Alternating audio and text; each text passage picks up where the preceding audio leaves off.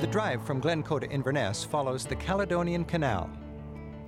Made up of 3 lakes, or lochs as they're called here, and over 20 miles of canals, it slices Scotland in 2.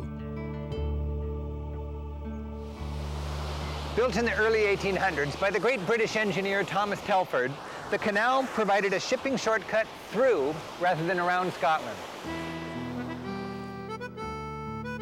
These locks were an engineering marvel in their day.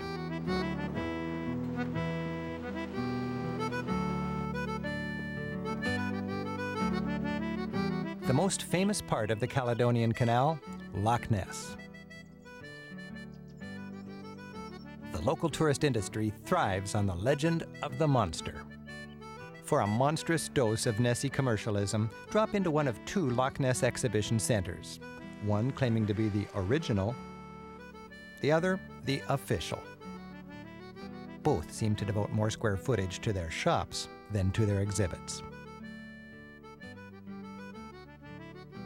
Poised for a huge shadow against the surface brightness. It is a thrilling thought, and there have been several seemingly reliable sightings by police officers, monks, and now sonar images. It is still for you to judge whether the waters are a veil which may one day be lifted, or a mirror to our own imagination.